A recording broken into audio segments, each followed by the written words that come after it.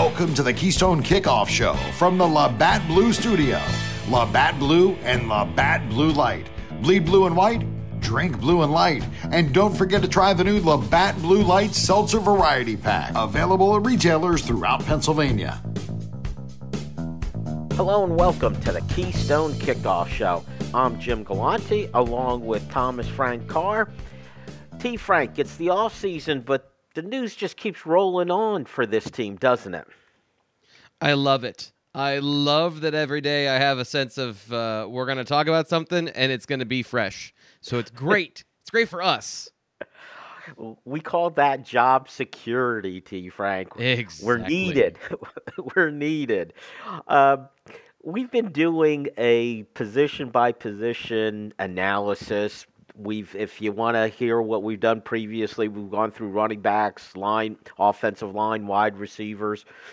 But today we're going to do linebackers. But before we get there, talking of news, T. Frank, just this week, I considered a little bit of a surprise, I guess. I didn't think things were trending Penn State's way.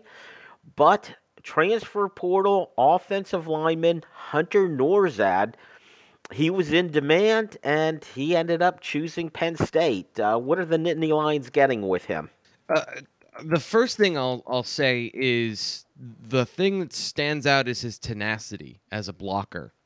Jolt on contact, and I don't know if he has overwhelming power, but he does make a difference in the run game on his level. What that translates to in the Big Ten, everyone can be skeptical or positive depending on what they want to be, but I do see run blocking skill on his tape. And then from there, just a smart football player, great technician. He's got a long arm technique in pass protection. He knows his assignments. He's aware. He's passing off stunts. Gets the proper side of his blocker. There is some comparison in that sense to Eric Wilson coming from Harvard, and then Hunter Nourzad coming from Cornell, of smart blocker that gets in the way and maybe isn't overwhelming, but I would say Nourzad is a more feisty, tenacious. I called him a brawler the other day. That's kind of his mentality. It's what I see on film from him. But just overall a good football player that is going to play on the inside. Played right tackle for Cornell. Arms aren't very long from what I can see. I don't have an accurate measurement, but he's definitely an interior player. So he's going to be battling it out for one of the guard positions at Penn State, and is a veteran depth player, smart. I think it's a great pickup for Penn State. You mentioned Eric Wilson, and we all have a tendency. Last week I was talking about Tyrese Mills, the safety from Lackawanna. Safety from Lackawanna, immediately the comparison is Jaquan Brisker and Jair Brown. Ivy League interior lineman, automatically the comparison is Eric Wilson. Can you at least give us... Eric Wilson, I think, was underwhelming. Is that a proper description of his performance? Maybe for everyone on the offensive line last year. Well, what are you expecting? So that's the conversation I've been having with people about Eric Wilson in retrospect now with Hunter Nourzad, is what were you expecting from Eric Wilson? Because if you're expecting him to come in and be a Landon Dickerson, who went from, I think it was Arkansas to Alabama, no, he was never that sort of player. He was exactly what you got. Was a good pass protector. He was by PFF standards, their pass blocking metrics and their grading, he was Penn State's best pass blocker last year.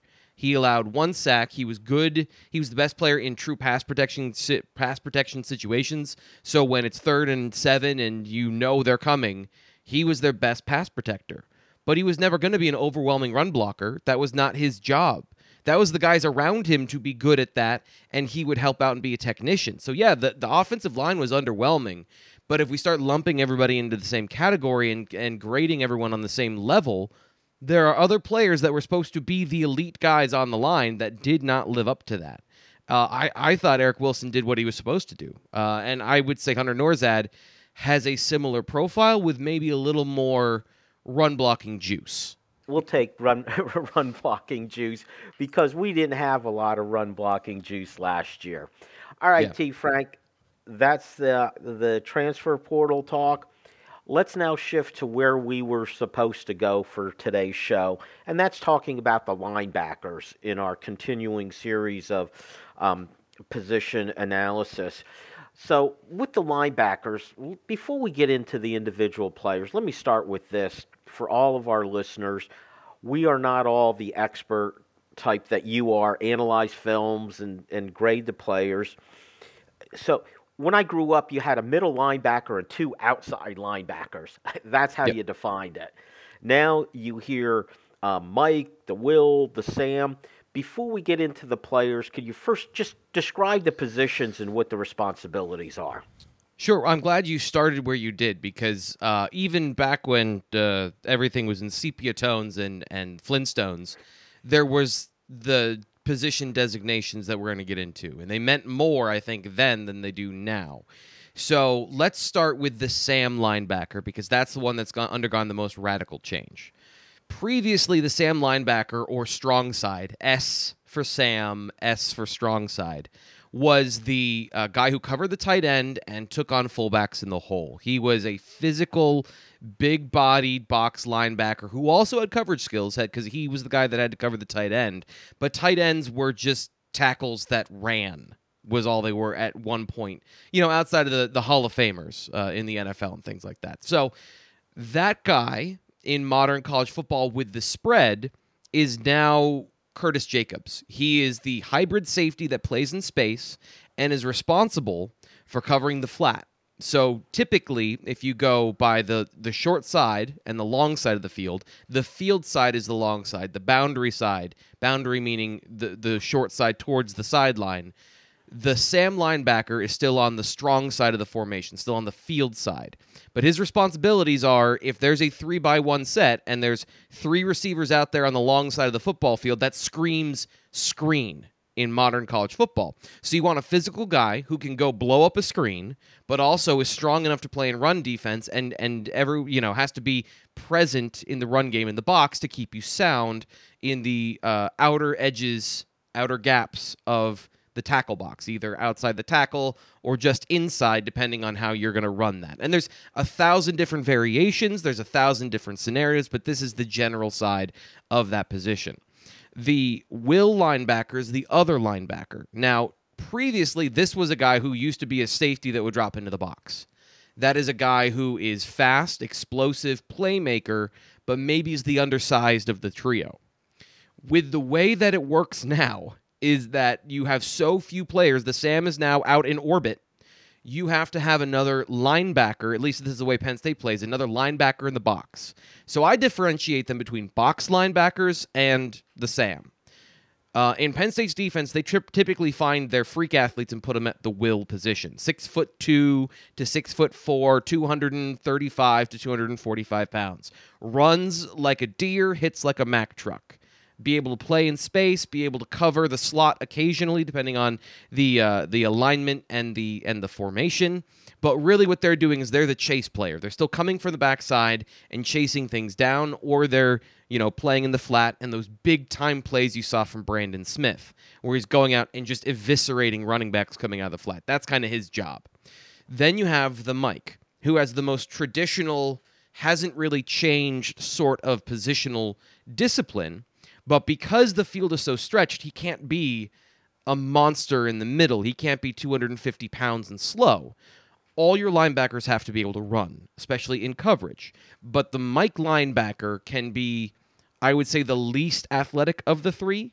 And that's not saying a whole lot because ideally you have three guys that are 240 pounds and run a 4.5, and can cover and hit and tackle and all those things.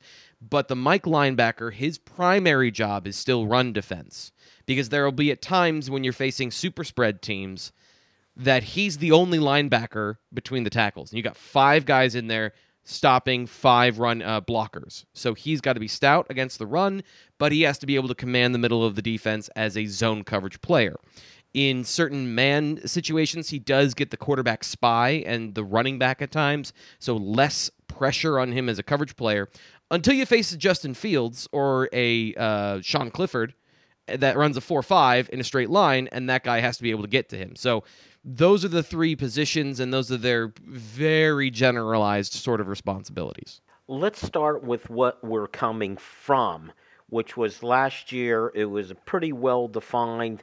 These are the three starters. These are the three guys. And that was Ellis Brooks in the middle, flanked by Curtis Jacobs and Brandon Smith. Now, you said Brandon Smith was the Will, Curtis Jacobs was the Sam, correct? Yes. Yep.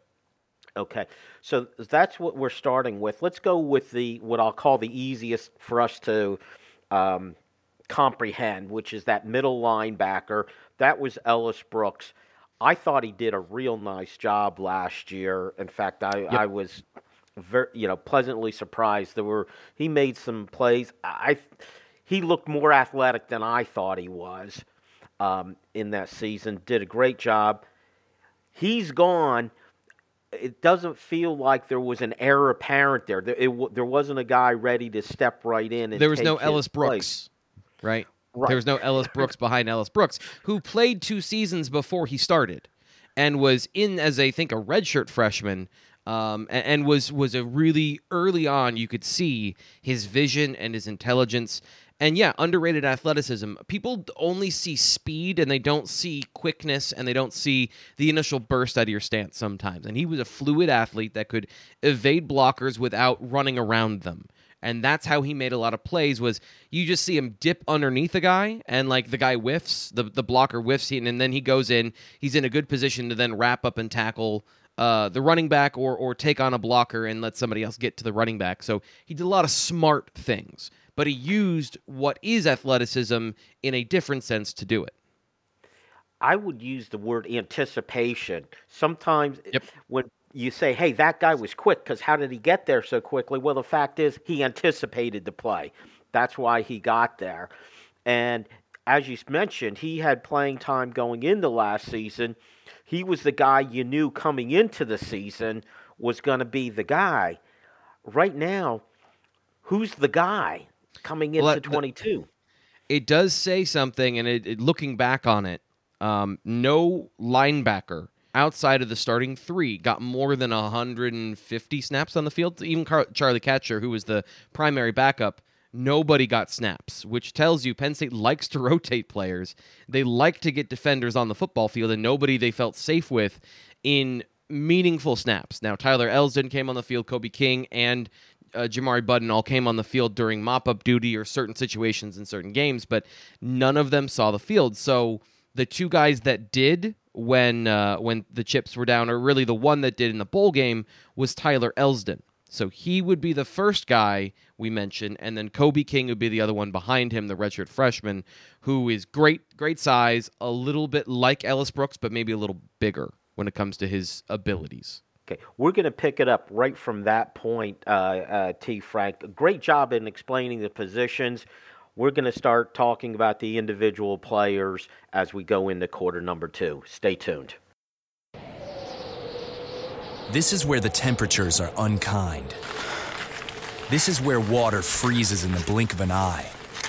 This is where the wind bites harder than a mid-ice cross-check.